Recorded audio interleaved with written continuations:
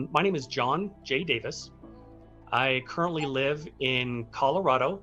I'm in a city called Colorado Springs with my wife and kids. And my story started when I was 21 years old. So it's been a number of years, but something that happened to me after I had my near-death experience, I didn't come back with any particular abilities or gifts, but the one thing I did come back with was 100% recall of every single thing that I experienced, everything I saw, everything somebody told me. I was able to remember that. And I attribute that to God because I have a really normally not a very good memory. Like I can't remember what I had for breakfast yesterday. But with my story, I remember it like it happened yesterday. So my memory of this is, I think I was given this memory to be able to share it with as many people as I possibly can, because that's what I was called to do. Well, how this all started was I had an accident and I was on a moped and I ran into a tree. I crashed into a tree, and the way I landed is I tore the tendons off my hand. So I had to go in for surgery to have them reattached. Well, I had never had surgery before. I didn't know what to expect. I didn't know what was going to happen. I just knew that they were going to put me under to reattach the tendons. So the day of the surgery, I go to the hospital and they start to give me the anesthesia. And I don't know why this happened, but I had some kind of an allergic reaction to the anesthesia, and it stopped my heart. And I officially was dead for 7 minutes. And what happened was this whole amazing saga of being on the other side. Well, what happened is as soon as I died, my heart stopped. The very next thing that I remember is I was standing in the most beautiful building I had ever seen. And it was huge. I couldn't even see the end of this building. It was so long. And my very first thought was, I had no idea the hospital was this big. I had no idea what was going on. And I was standing in this building, and a gentleman was off to my left. And he said to me, "My name is Alan. I'm your spirit guide." And what happened, Kevin, is he took me on this whirlwind tour of the other side. I don't know how else to describe it. And every place he took me to the outside first so I could see what this building looked like. And then he took me to the inside of the building. So that's how this whole thing started. And at the time this happened, I had no idea what a spirit guide was. I was raised a Catholic, and I had no idea what I was seeing, so I just went along with everything he took me to. And it didn't occur to me until a day or so after what had actually happened, where I was. So here's how this unfolded. The building that I was in, and he told me where I was every time he took me somewhere. So he told me I was in the orientation building. And what it was a long, long corridor building. On the right-hand side were these beautiful white marble columns. I mean, gorgeous, huge marble columns, all the way down as far as you could see. When you looked down, you could see these columns about 10, 15 feet apart. To the very left of me in this building were these, and the only way I can describe them is like they were tunnels, doorways, and it looked like an ordinary door, like the door behind you, like that door. It looked like that, but they were about 5 feet in length, or 5 feet in width, and about 7.5, 8 feet tall. And again, all the way down next to each one of these tunnels, in the center of this room were tables. again, beautiful. For some reason, they used a lot of marble. I don't know why, but it was absolutely beautiful. And there were two people sitting at each one of these tables. Again, they went down as far as you could see. So when you looked to your left, you saw these tunnels. When you looked in the middle, you saw these tables. And off to the right, you saw these beautiful white marble columns. Well, these doorways, they looked dark. They looked black, like you couldn't see anything in there. So my guide told me, he said, go look inside the closest door to you. So I walked over and I looked in, and I could see, it was like looking in space. I could see stars, I could see galaxies. It was beautiful. And again, all the way down. And he told me, he said to look at the next tunnel. So I looked at the next one, and all of a sudden, a man came through. And I'll explain what my guide told me this in a second.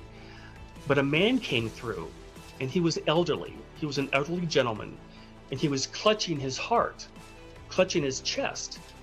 And my guide said he died from a heart attack. Well, I began to realize, and again, this whole time he was telling me what I was seeing, what I was experiencing. He told me that this man on the earth had died from a heart attack. And what happens is people come through these tunnels and they end up in the orientation center. And it was very different than what you hear about a typical near-death experience. You know, the typical story is that the person sees their body, they get out of their body, and they see a white light, and they go in the tunnel to the white light. Well, I skipped all that. Somehow, I ended up on the other side of the white light. Well, what's on the other side of the white light is the orientation center. So people come through these tunnels and they meet with what are called orientation counselors. And every one of these tables all the way down this building had the orientation counselor sitting there. And their job is to help people who are coming back from a lifetime remember where they came from. That's their whole purpose, to help educate people, to reorientate people back to the other side, back to our real home. Well, this man came through, the woman stood up, she walked over and she took his hands in hers and she led him back to the table and they sat down. And my guide was telling me that she was telling him, you know, you just finished a lifetime, you completed your life on Earth, and now you're back home again. And my guide told me to watch this man carefully. So I was watching him, and right in front of my eyes, as she was talking to him, he changed from an elderly man back to a man in his early 30s. And for some reason, and again, I don't know why this is, but everybody on the other side is in their 30s. So this, and again, this was called the orientation center. And everybody goes through this. Everybody comes through these tunnels into the orientation center when they die on the earth.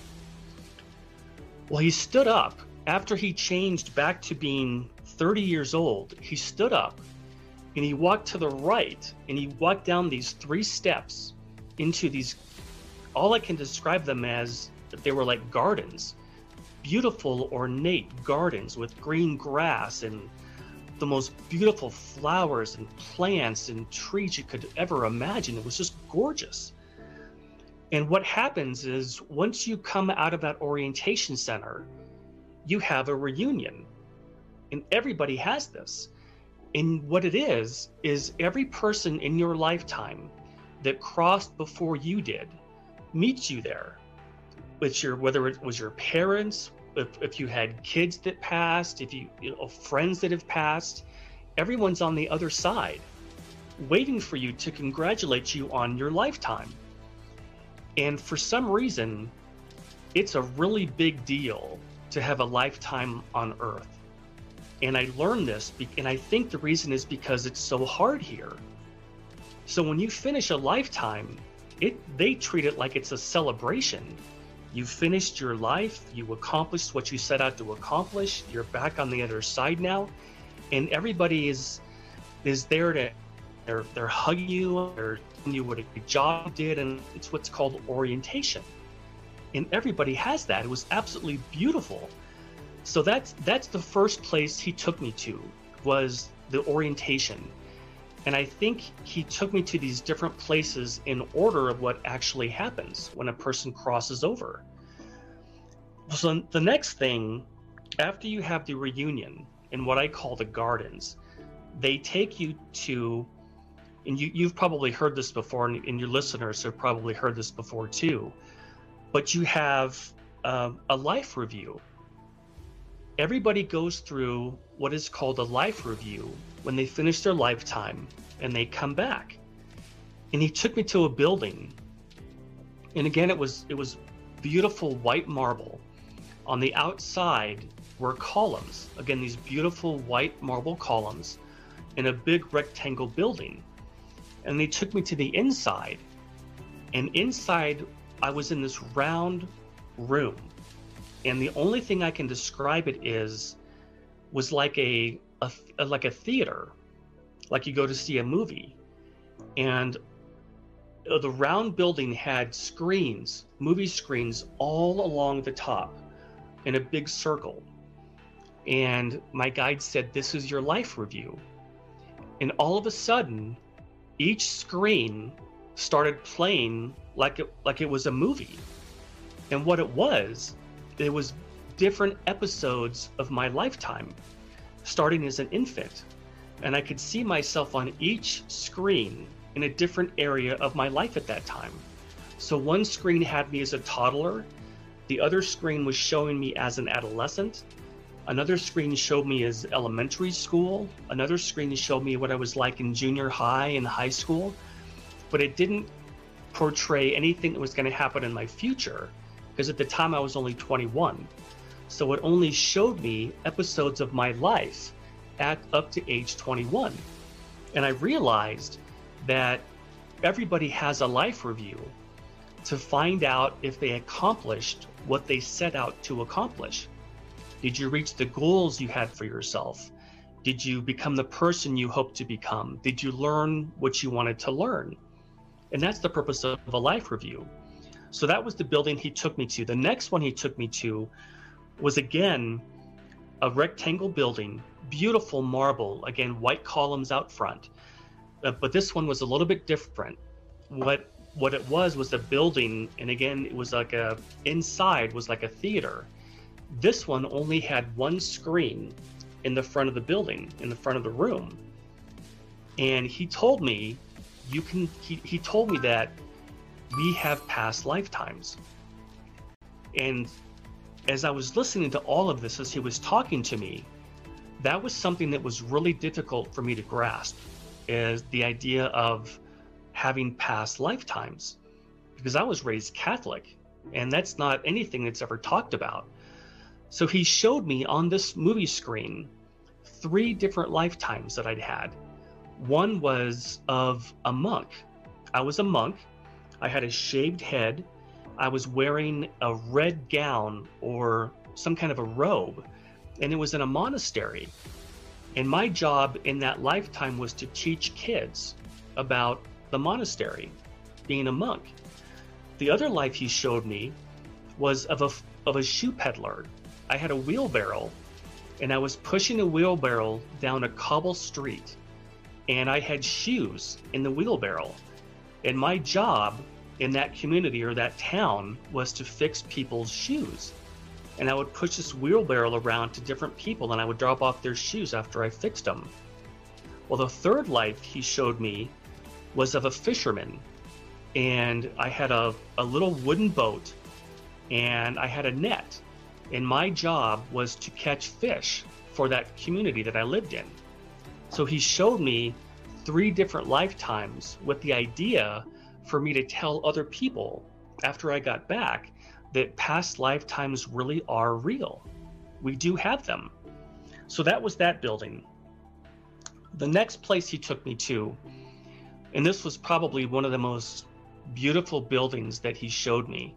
It was a circular building, and it had a dome on the top. And it had again the marble columns all around the building in a circle. Absolutely beautiful. And it was huge. It was absolutely ginormous building. He took me in, and this building, and I don't know why this is, but it's a building that we go to anytime we plan a lifetime. We go to this building, and we have our spirit guides that work with us and help us plan our lifetimes. So I walked in, and there was it was all made of beautiful white marble, and there was a white marble table. And on this table were two scrolls. One was wrapped in blue ribbon, and the other one was wrapped in red ribbon. So I walked over, and I picked up the scroll, and I took off the ribbon, and I folded out this scroll. And what it looked like was like papyrus paper, like they had in ancient Egypt. It looked like a papyrus kind of scroll. And as I looked at it, it was all in calligraphy, beautiful writing. Remember the kind of writing where you take a pen, dip it in the ink, and write it out? It looked just like that. But when I tried to read it, all of a sudden the scroll folded back up again, and they told me that I cannot read the future because it would interfere with what goals I had set for my lifetime. And the reason they showed me this was to tell me that a lifetime is something that is planned. None of us come into a life as a random accident. Our lives are planned in terms of what race we want to be, what country do we want to live in, what education are we going to have, what are we going to do for a living, what kind of career are we going to have, what kind of education do we want to go to college, and all of these things are actually planned in a lifetime, and we chart them out. We actually write down the things that we want to achieve. Well, right about that time, I looked over to my left, and on the left of this building was an enormous window, and the window overlooked a lake, and it was the most beautiful lake I had ever seen. It looked like glass, and there were weeping willow trees that were all around the perimeter of this lake. You know how the weeping willow trees have their leaves that come down? The leaves were all in the water. They were just sitting in the water. It looked like a painting. It was just gorgeous. And there was a walkway outside this building, and there were people walking back and forth. And this is the first time that I really saw a lot of people, and every kind of race, every ethnicity, every body type, tall, short, and people were wearing different colored gowns. And I asked, in my mind, why are people wearing gowns? And my guide said, because those are the most comfortable. But you can wear anything you want over there. There were people who were wearing jeans and t-shirts, and other people were wearing these tunics that you'd think looked like the kind of things they wore in ancient Greece. So that was when I saw people for the first time, and there's a lot of activity over there. People are busy doing things, going places, learning. So that was the building where we plan our lifetime. Excuse me. The next building he took me to looked like, again, he took me to the outside, and again, it looked like a stadium, like you'd go see a soccer game or a football game. It was a huge stadium. So then he took me on the inside, and the inside were thousands of seats, and this place was empty. I was the only person in that building. Thousands of seats. And what it was, I was in a planetarium. Do you know what a planetarium is? Not really.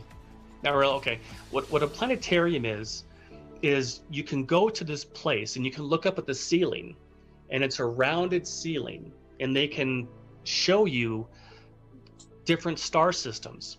and they can show you planets. So like if you wanted to go to a museum, like in the States, they have planetariums where you can actually go and they'll show you what the planets look like on the ceiling. Well, that's what this building was, but it was on the other side. And the gentleman behind me, and his job was, he was like the caretaker of this planetarium. He was the one that ran the different shows that they show on the top of the ceiling. And he said, "Let's begin." And I didn't see him because he was behind me, but I could hear him. He said, "Let's begin." And all of a sudden, the lights went off, and I sat down in one of these chairs. And all of a sudden, it went completely black, and then stars started showing up. And he said to me, "When you look at the stars, this is what you see."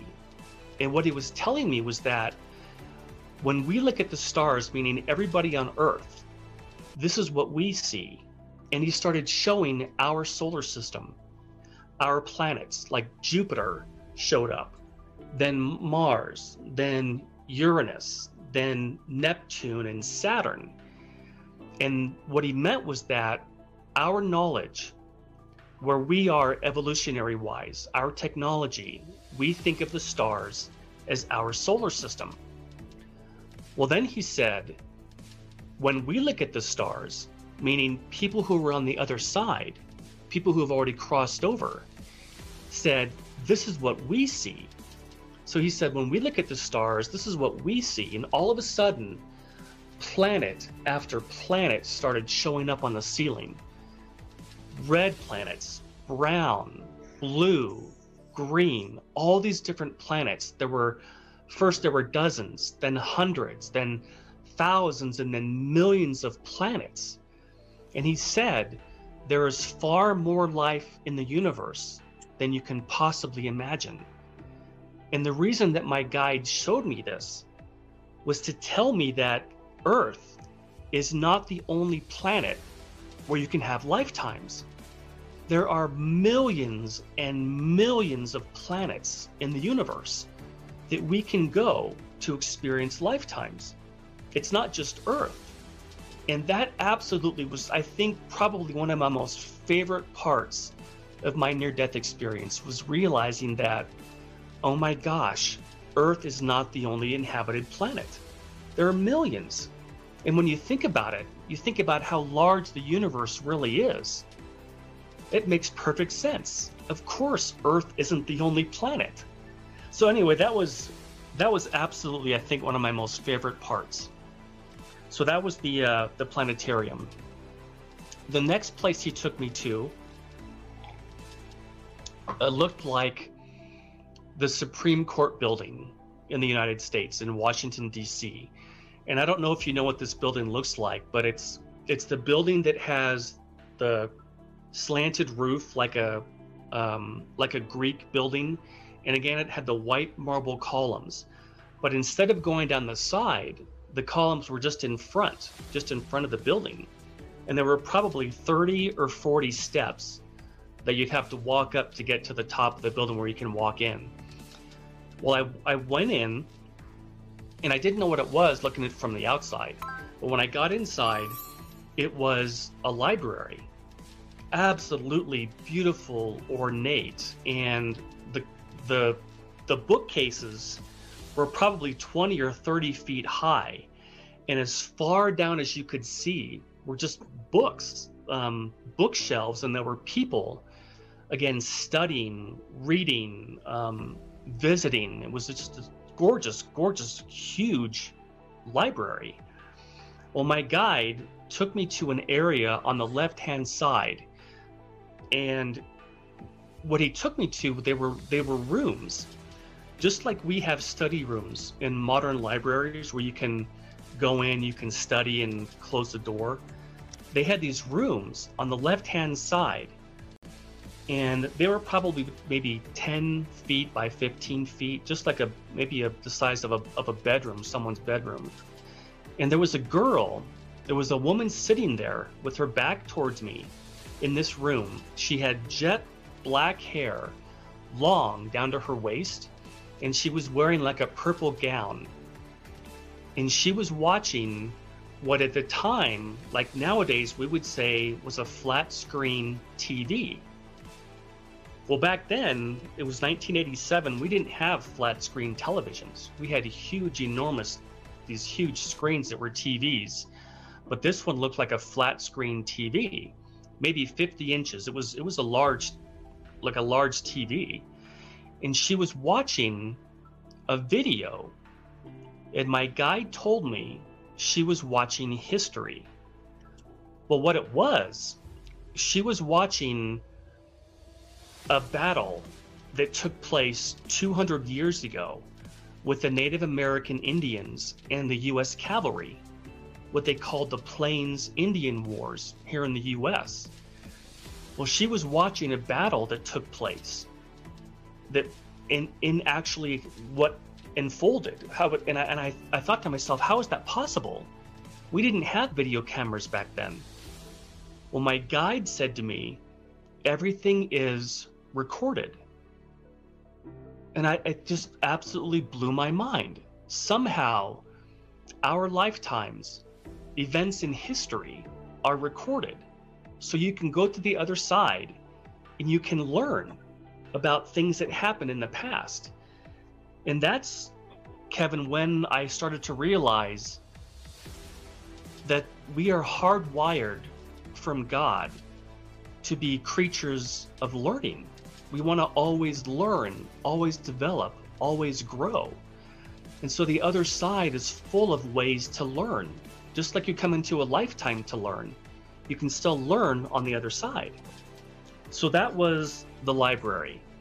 And anything you want to learn about, if you want to learn about World War II, or you want to learn about the Titanic disaster, or anything you want to learn about, you can go to these different rooms in this library and actually see what these people saw, what they experienced. So that was the library.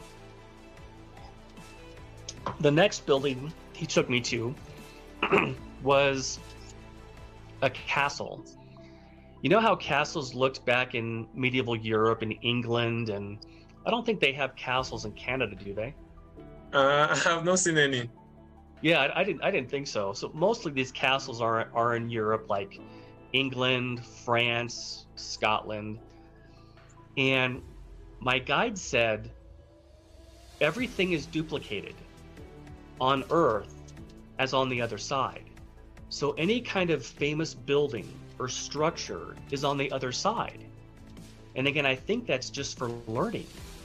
So anyway, he took me to this castle, and it was gorgeous, a beautiful, large marble castle, just like they were built back then, 400, 500 years ago out of stone. But he told me to walk in, and as I walked in, there was a beautiful red ornate carpet all along the inside of this castle. And on the left-hand side and on the right-hand side of these walls were paintings, life-size paintings of the royalty who had lived in those castles during that time period. So for example, the king, let's say King Charles or King George, for example, there would be a painting of him, full size, with what he looked like someone had taken a picture, and they were dressed in the different types of clothes that they wore back then. And all the way down these walls were these life-size paintings of what these people looked like. And in front of each painting was a podium. And on the podium was a book. Well, if you wanted to learn about a particular period of history during this time in Europe, you could go to this castle and you could look at the person who lived there, what they looked like, what they dressed like, and the book that was on that podium, it's a book about that person's life. Everything about their childhood, what kind of a king they were, or what kind of a queen they were. And you could flip through this book and see what they did in that lifetime. Well, right about then, there was a woman who was coming down a stairwell. You know how in castles they had circular stairways that led up to the different floors? Yeah. Well, there was a woman that was coming down this stairwell, and she had strawberry blonde hair, and she was wearing kind of a reddish, pinkish kind of gown. And she walked up to me. She walked up to me and she said, and this was the only person that spoke to me other than my guide. And she said to me, "Can I help you find anything?" And when I look back on that experience, she could see me. So my soul was on the other side, and she could see what I looked like. And you know what I said to her? Instead of saying, "You know what? Where am I? What's going on? What's happening to me? I was supposed to be having surgery. Why am I here? Where is this place?" And you know what I said to her? When she said to me, "Can I help you find anything?" I said, "No, thanks. I'm just looking." Like what you do when you go into a store. Yeah. And because I didn't know what else to say to her. Well, my guide told me that on the other side, people work, but they don't work like we have to work here to pay bills and pay your rent or pay for groceries or utilities. That's only here on Earth. On the other side, people work at things that they love to do. So this girl that came up to me, my guide explained that she was a historian of that particular time of Earth's history. So if you wanted to learn about what life was like in a castle during that time in medieval England, all you had to do was go to this castle and you could talk to her, and she could tell you everything about life at that time period on Earth. And anything that you want to do, anything that you love to do here, you can do on the other side. If you want to go swimming in the ocean, you can do that. If you want to cook, you can do that. If you want to go for a bike ride or go camping or go to a music festival or anything you love to do, you can do on the other side. It's absolutely a paradise. Here was the last part. After my guide took me to all these different places, he took me to a field, and it was the most beautiful field I can ever describe. It was like a wildflower field, beautiful flowers and grasses. And all of a sudden, my guide left, and I was standing there by myself. And all of a sudden, a man showed up in front of me, and I knew in my soul that it was Jesus. And he said to me, he spoke to me, and he said, "You must tell them there is no death." And right then, the second he said that, I was back in my body, and I woke up on the operating table. And that's when I said and they were working on me. They had actually had the paddles out and were shocking me back to life. And I said, "What just happened?" And I thought he'd be able to tell me where you were, what happened, what you experienced. But he said, "We lost you. You died." And I said, "How long was I gone?" Because it felt like I was there for an hour on the other side with everything they had showed me. But the surgeon said, "No, you were gone for 7 minutes. We brought you back." And so it took me about a day and a half to kind of remember what had happened and to realize that, oh my gosh, I had what they now call a near-death experience.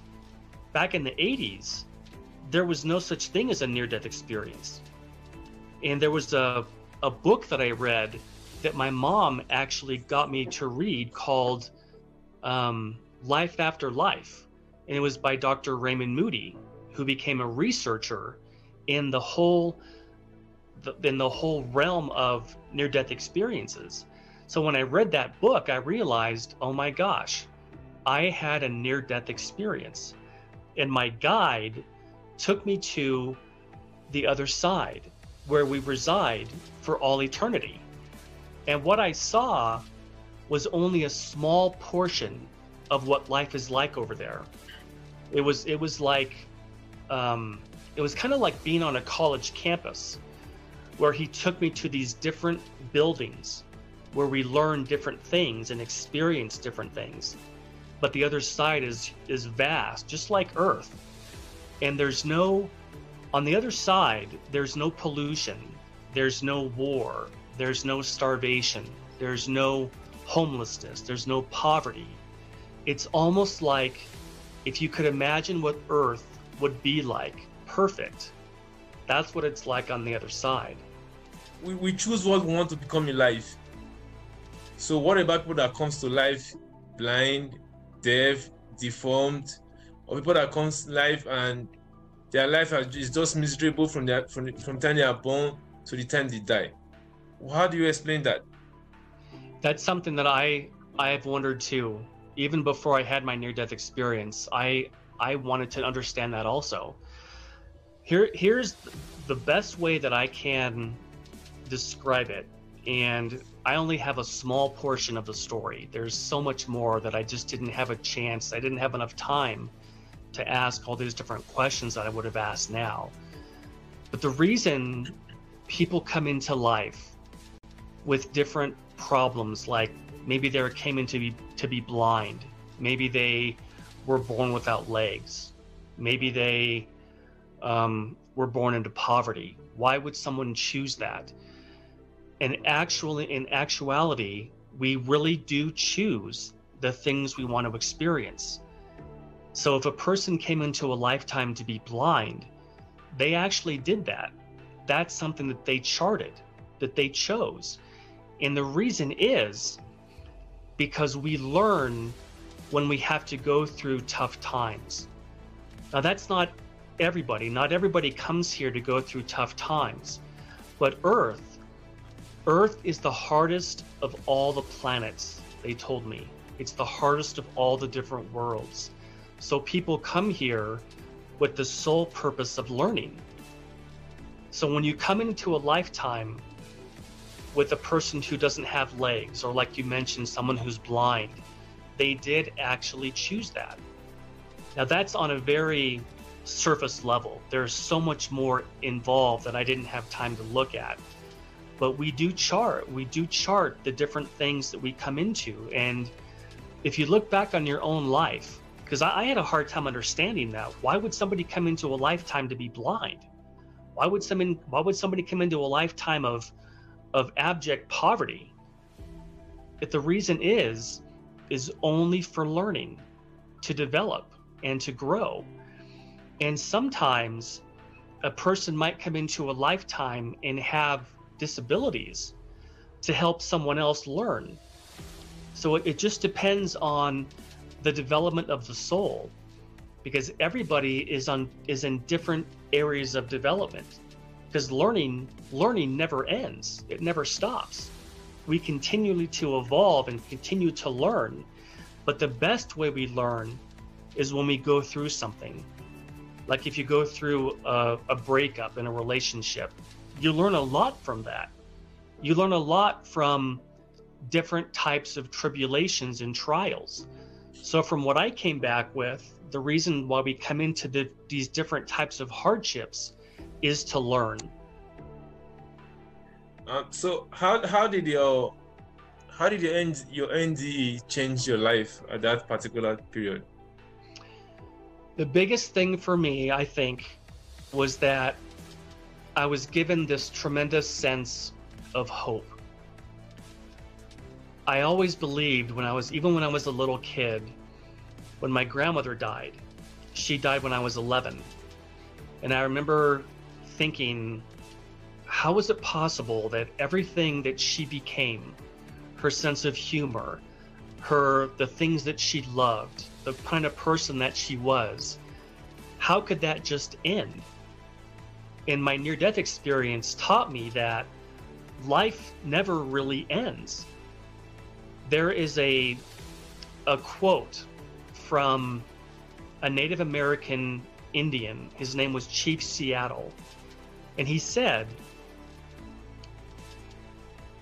Death, he said, there is no death, only a changing of worlds. And that's exactly that's true. There is no death.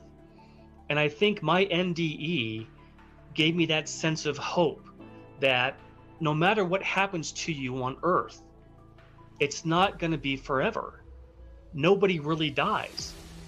When a person dies, they just go back home again, where we're from.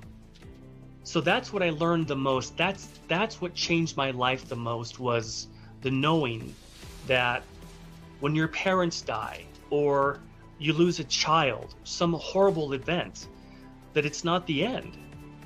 On the other side, life is eternal. And we just come into lifetimes on these different planets to learn and to grow, but that life never really ends.